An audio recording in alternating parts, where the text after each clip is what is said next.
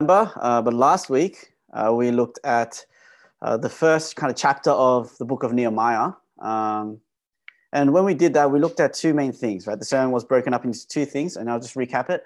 We looked at context and conviction, right? If you remember. Context, I spent half our time on context, and I took us through the biblical story from Abraham through to the promised land, Israel's height of prosperity under Solomon. It seemed like they finally made it, and it was like everything was good. It was like, the Garden of Eden kind of, but then they very, very quickly spiraled down, and the kingdom broke into two.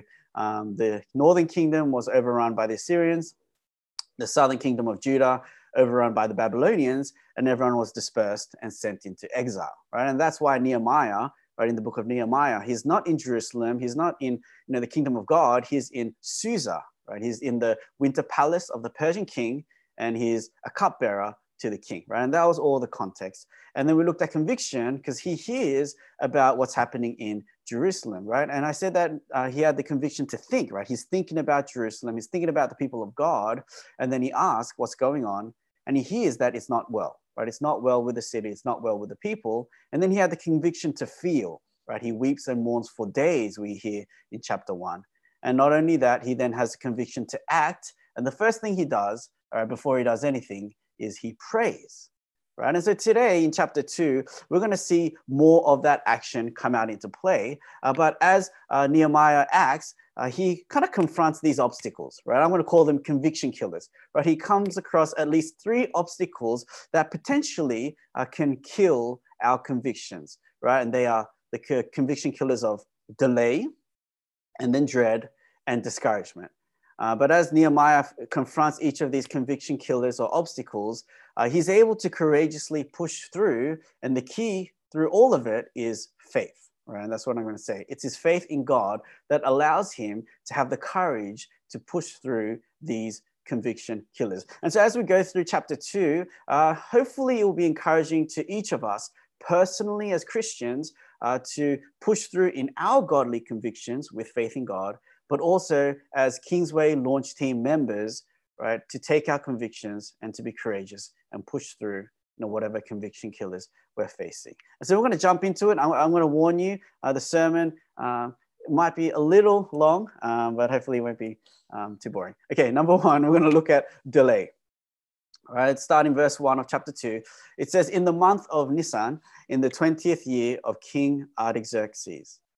I don't know if you remember, but last week we left Nehemiah in a place of prayer. And we pick it up here in chapter 2, verse 1, in the month of Nisan. And we here already find our first conviction killer. Right? Can you guess what it is? It's a bit obvious. It's right at the top in yellow. Right? It's delay. Right? Chapter 1, verse 1, it says, it starts in the month of Kislev. Right? And at the end of chapter 1, Nehemiah is asking God to help him speak to the king. I quote, he says, today. Right? He wants to speak to the king today. Right? But the very next verse after verse 11 of chapter 1 is this verse in chapter 2. Right? It's back to back. And it says, we're now in the month of Nisan. Right? And that's 4 months later. Right? Nehemiah thinks he's going to speak to the king today, and he's praying to God. But the next verse, it's 4 months later, 4 months delay. Right? 4 months have passed. 4 months of Nehemiah thinking, I'm going to speak to the king today, maybe today, maybe today. Right? And 4 months have gone by. Right? That's 4 months for the conviction that he once had to die. Right? Waiting for God's timing is hard. I don't know if you've ever had a conviction, but you had to wait to see the fruit of that conviction, right? You come out of a retreat, you're on a spiritual high, you're so pumped up, I'm going to see transformation in this area of my life, in this area of my life, but, growth is slow, right? Maybe it's delayed. And over time, what ends up happening is that conviction can die.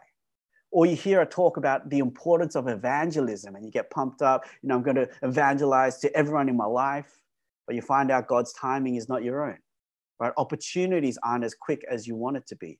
Right? Their hearts are hardened for longer than you want it to be. Right? 4 months pass by, and our conviction fades away. Right? Delay is often one of the biggest conviction killers. Right? This is where our convictions often go to die between chapter 1 and 2.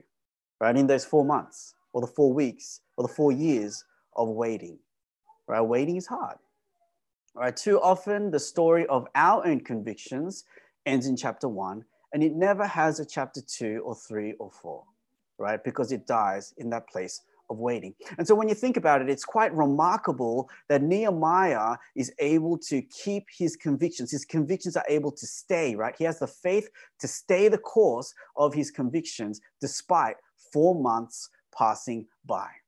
And so the question is, well, how does Nehemiah keep his convictions alive, right? What does he do, right? It's faith in God. But specifically, what does he do? He does 2 things, and these are really the only 2 things you can do in the place of waiting or the place of delay, right? He prepares and he prays, right? When you're waiting, you can really only prepare and pray. And so he prepares. We see this just in his ability to answer all the questions that the king is going to throw at him, right? And we'll see that in a moment. But you can tell that Nehemiah has thought deeply about, what he's going to say, or what he's going to do, how he's going to accomplish this conviction that he has. You can tell just in this chapter. And so obviously he's spent the 4 months, not, wasting it, but preparing, right? The waiting time wasn't a wasted time because he used it to prepare. And so when there's delay, preparation is usually the best next step. Not only does he prep, but he prays.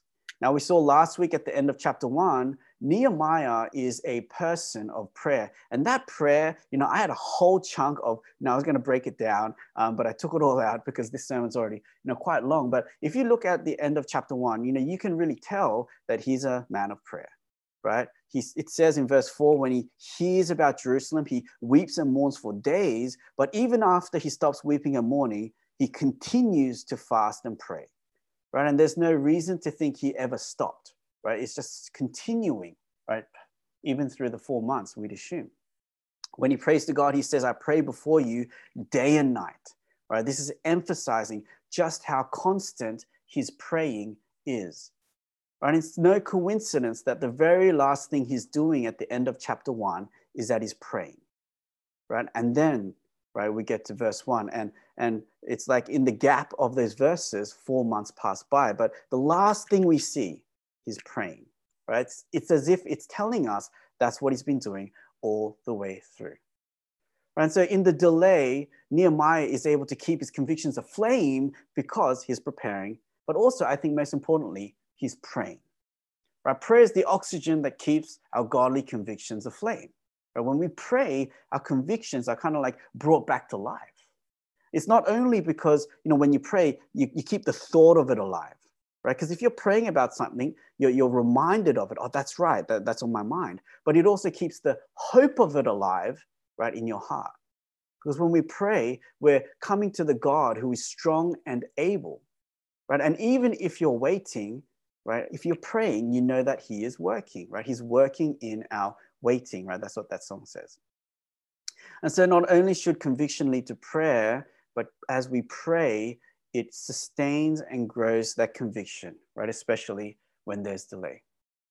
I don't know if you saw the Facebook post by Chuan. I was personally really encouraged by it. I'm sure you were too. I sent him a message. I told him it was very well written. It's like God has gifted him to communicate things for God, right? Hint.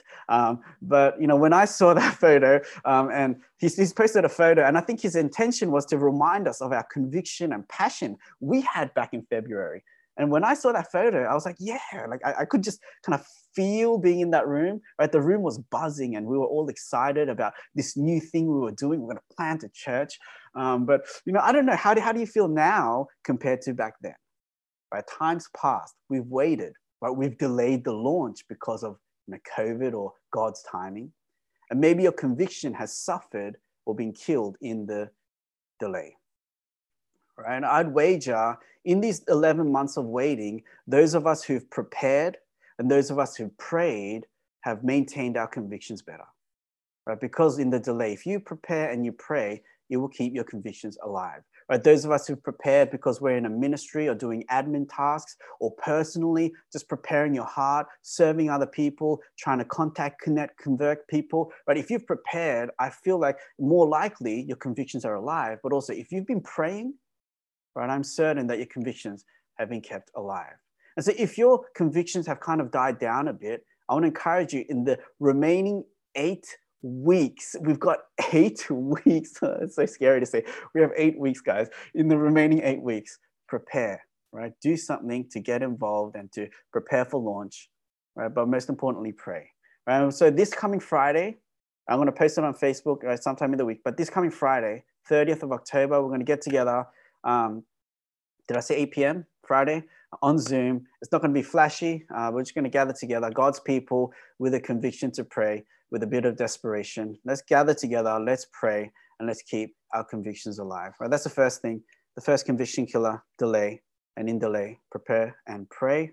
The second conviction killer that Nehemiah faces is dread, right? It's fear. And often fear comes into our lives when we have a conviction, and the fear of what is before us, the fear of, especially in Nehemiah, saying out loud what our convictions are, cause us to give up on our convictions. All right, let's look at that. In verse 1-8, we're going to see the king of Persia. He throws at Nehemiah 3 quick, blunt questions, right? Just throwing it at the face of Nehemiah, and he answers them all. And then at the end, Nehemiah asks his own question to the king, and it's a little bit of a crazy question. We'll get to that soon. And so we're going to look at the questions. But before we do, let's read verse 1-2. So it's in the month of Nisan, in the 20th year of King Artaxerxes, when wine was before him, I took up the wine and gave it to the king.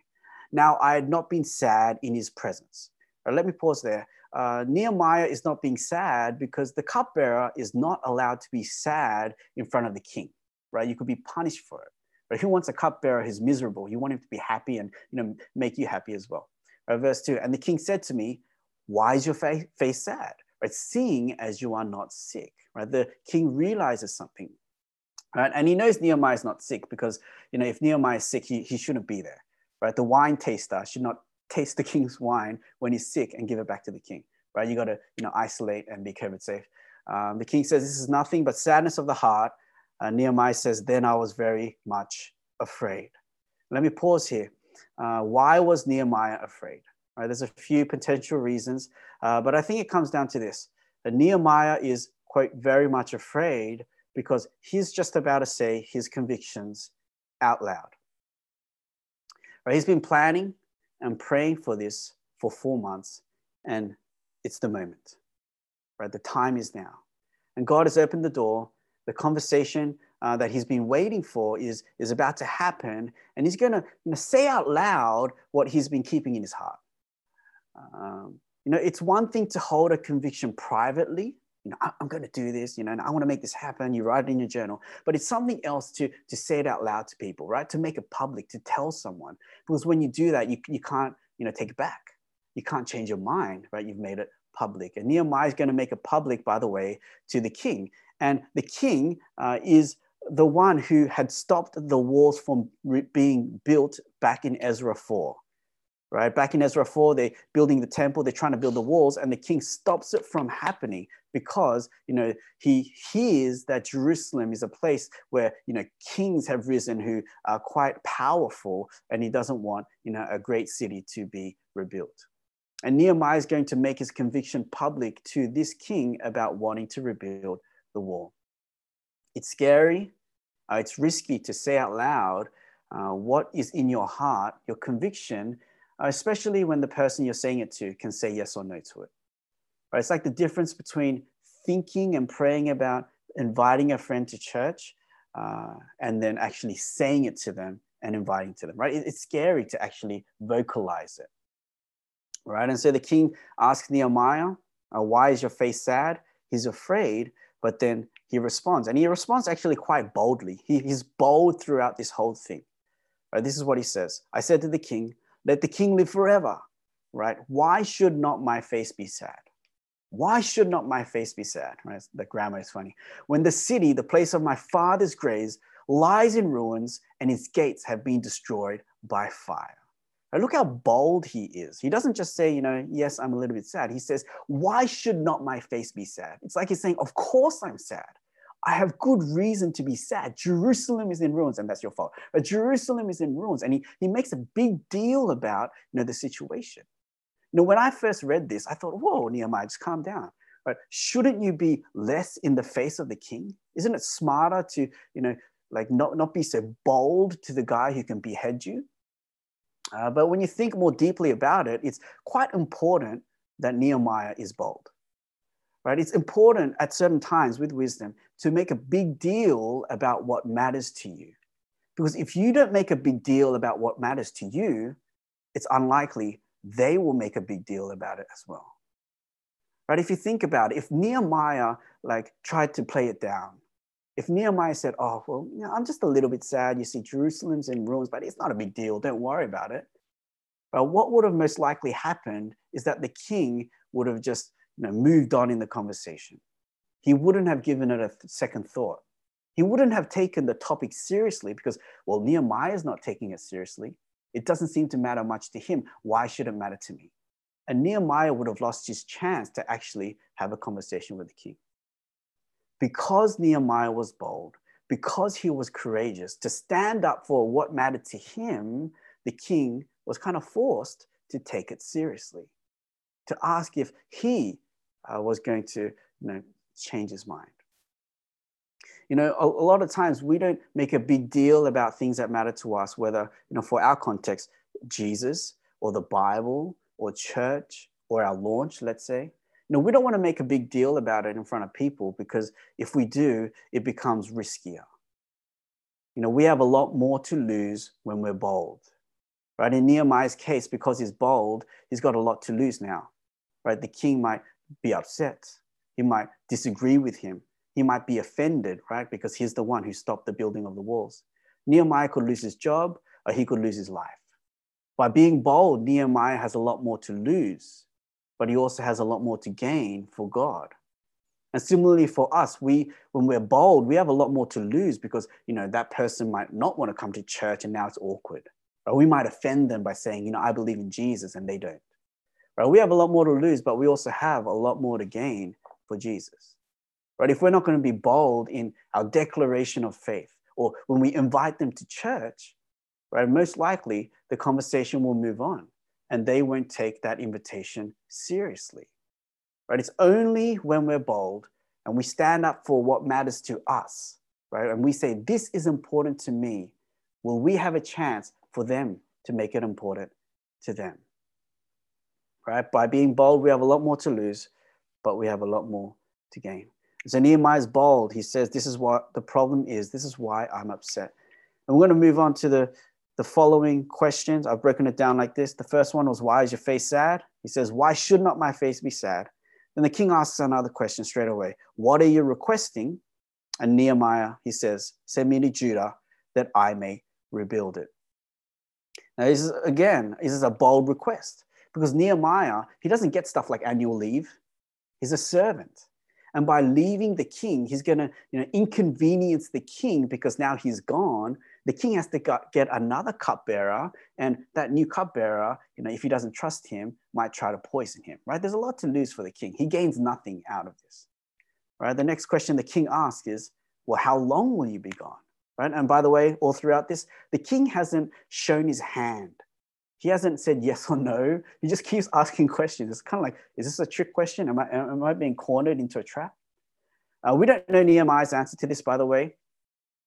He might have said anything, I think, between half a year to 12 years.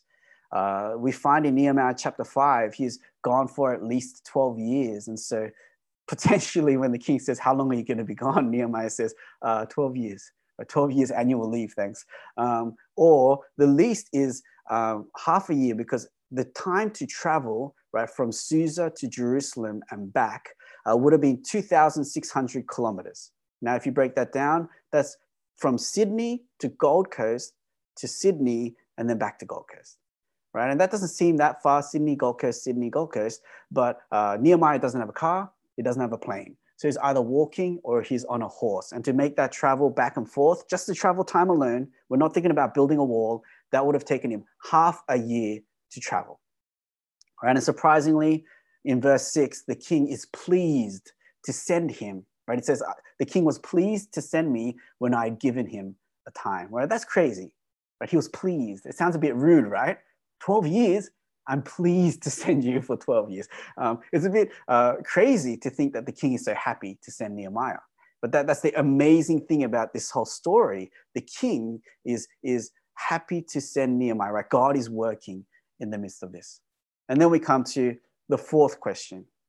But again, now this fourth question is from Nehemiah to the king. Rather than just being thankful he's allowed to go, right? Rather than being thankful his head is still attached to his shoulders, right? Nehemiah has like the boldness to now make a request to the king. And what he asks the king is two things. He asks for protection. Give me letters so I'll have safe passageway on my journey. But the second thing he asks for is provision. He asks the king to pay out of his own pocket all of the wood to build the gates for the temple, the walls for the city, and the house I'm going to live in. Right? Can you give me all the wood for that? Right? There's just so much boldness going on here. And again, the most surprising thing is that the king says yes. Right? He says yes to all of this at the end. He says, go for 12 years. I'll give you all the wood. You're my servant, but I'll let you build the walls. Even though I said, stop building the walls. Right? It's just an incredible conversation he has. And so it's incredible that Nehemiah is bold. It's incredible that the king said yes. But to me, I think what's most incredible is that Nehemiah is afraid through all of it. If you remember verse 2, he was very much afraid.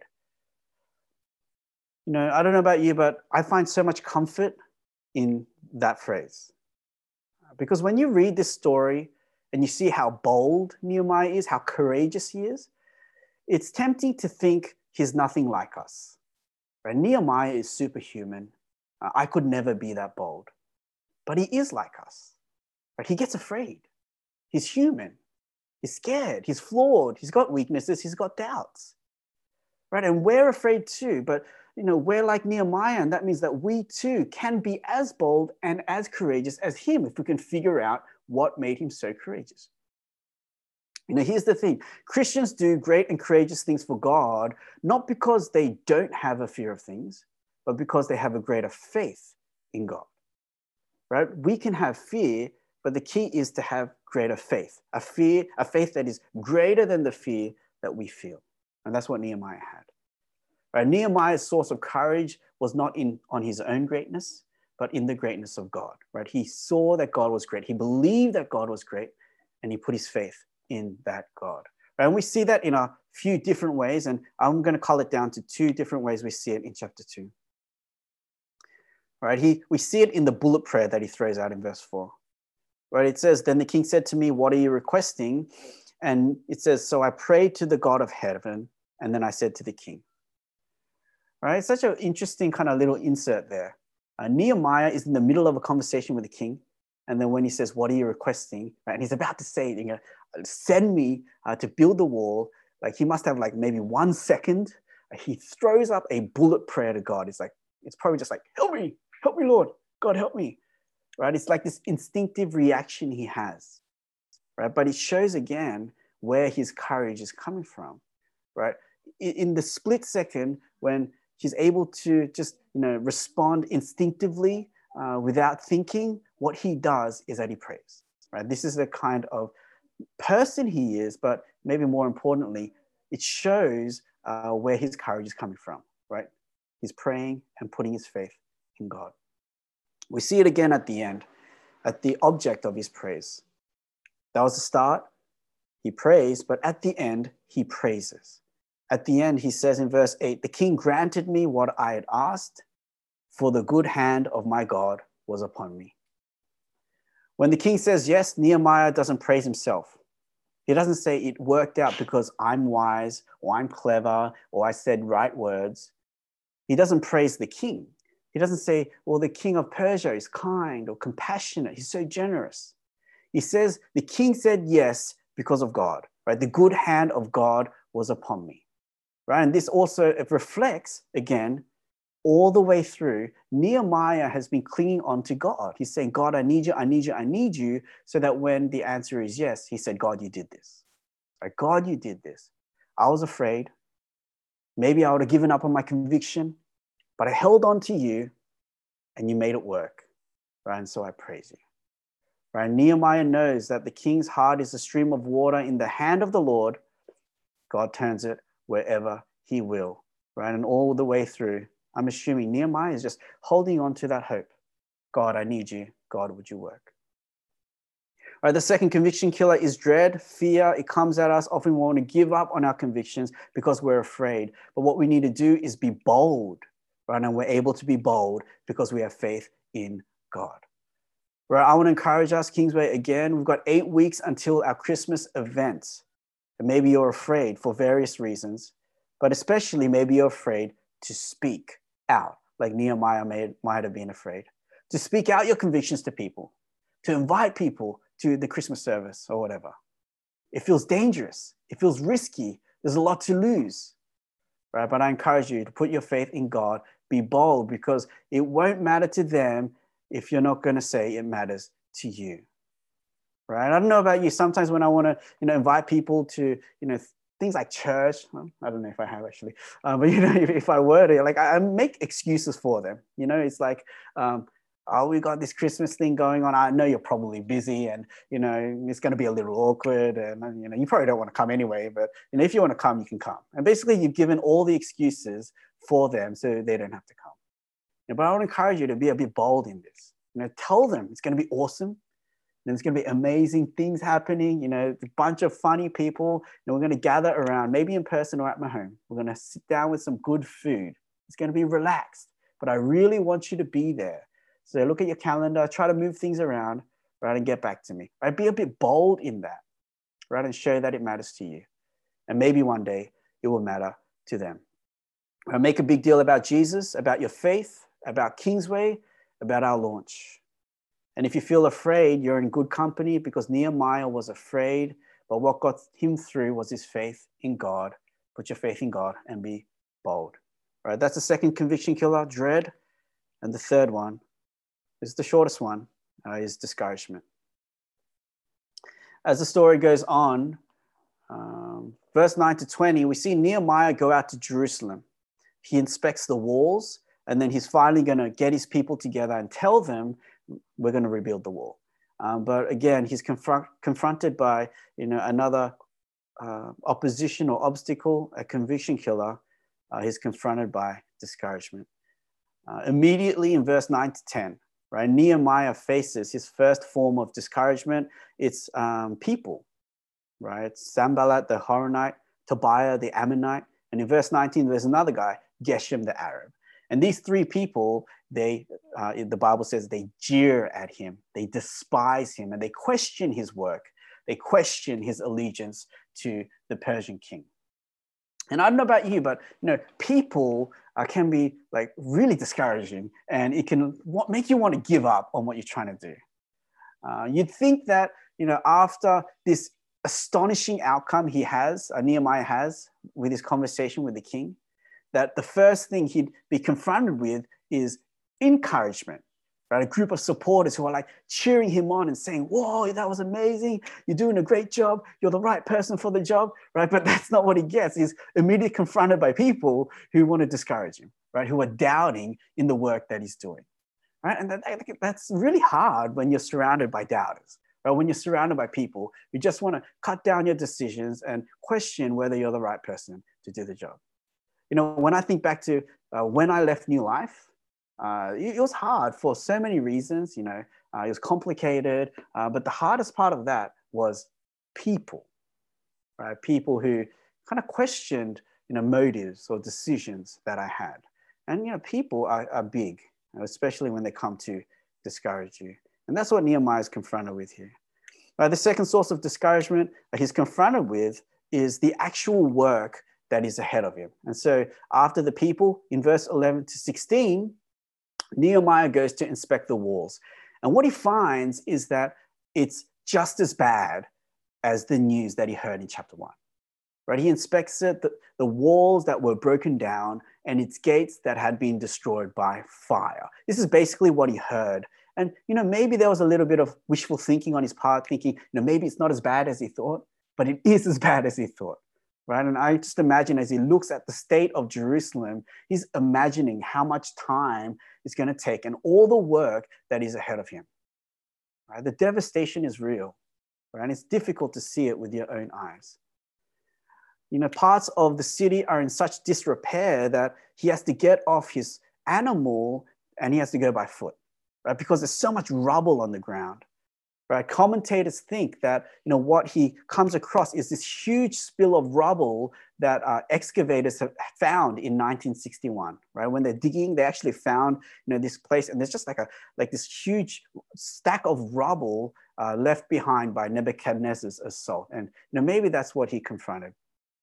And I'm just imagining as Nehemiah looks at all this rubble and ash, looks at all the work ahead of him, that he might have questioned, how is he ever going to get it done? I want you to remember that Nehemiah is not an architect. He's not an engineer. He's not a builder. He's a wine taster. How is he going to make this happen? I think quite possibly this kind of discouragement would have killed the conviction of many, but not Nehemiah. Again, he pushes forward because of his faith in God. And I'll just quickly point out 2 areas we see this. In verse 17 to 20, he comes back to his people, the Jews, the priests, the nobles, the workers, and he tells them, guys, this is why we're here. We're going to rebuild the wall. But as he tells them this, we see in 2 points that his faith is in God, right? This is where his courage and boldness comes from. In verse 18, right, as he rallies the troops, he says, we're going to build the wall. Verse 18, I told them of the good hand of God that had been upon me for good, and also of the words of the king had spoken to me. Right? Nehemiah talks about God, and then he talks about the king. But the order is very important. He talks about God's hand first before he talks about the king, because in the mind of Nehemiah, this is, what's the priority? God. Right? God's hand has been with me, right? Again, he praises God for the success. And that's where he's banking his hope and confidence, God's power. Right? God is with us and he's going to make it happen. Right? What matters more to Nehemiah is not that the king has got their back, but that God has got their back, and so it's going to work out. Right? God's presence is far more important to him than the king's permission. And so he's putting his faith in God, and his confidence is not in the king's words. It's not in the words of his opponents, but in the word and the hand of God that is with him. And so he pushes forward despite this conviction killer. Not only does he rely on God's power, he relies on God's promises. In verse 19 to 20, when he responds to the jeering and the 3 people who are despising him, right? They ask, what is this thing that you're doing? Are you rebelling against the king? He replies, the God of heaven will make us prosper. Again, he's anchoring his faith on God and God making it happen. And then he says, we, his servants, will arise and build, but you have no portion or right or claim in Jerusalem. Right? You have no portion or right or claim in Jerusalem. Nehemiah says this like it's a diss, right? Well, you have no right. Well, you have no part in Jerusalem. But the thing is, Jerusalem's a mess, right? And I think, they might have thought, well, we don't want any right or claim in Jerusalem. It's a pile of rubble.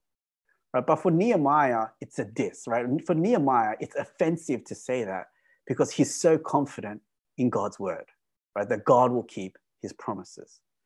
Right? Back in chapter 1, when he prays, he quotes back to God what God promised. God had promised back in Deuteronomy that he will gather his people and bring them to the place that he has chosen if the people will repent and keep his commands. And it's like Nehemiah's banking himself on that promise. God's going to make this happen. God's going to rebuild the world because he's promised that if we repent and keep his commandments, he's going to gather us again, right? And the city is going to be right.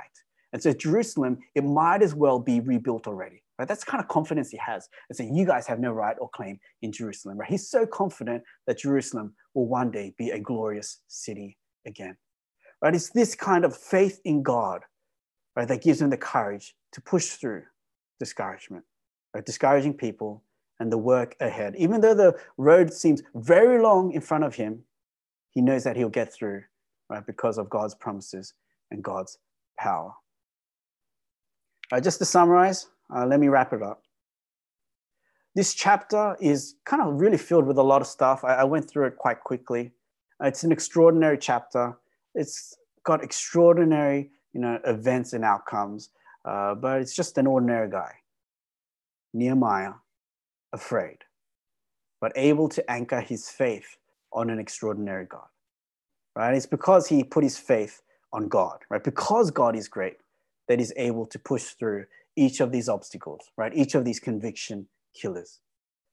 Because he has faith in God, when he faces delay, he doesn't let that conviction die away, but he has the faith to stay the course. He prepares, he prays, and 4 months later, he still has his conviction alive, right? Because he has faith, even though he faces dread, right? Fear is in front of the king. He's about to say out loud what his conviction was in his heart. He doesn't avoid that hard conversation.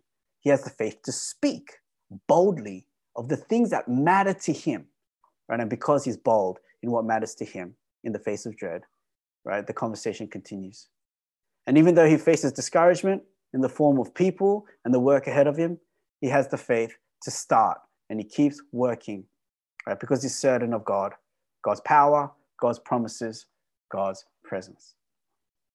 And Kingsway, as we close, I just want to say, I don't know where you're at with your convictions. It's been maybe a long 9 months, right, leading up to where we are. We've got 8 weeks out. And maybe through the 9 months, your conviction has wavered.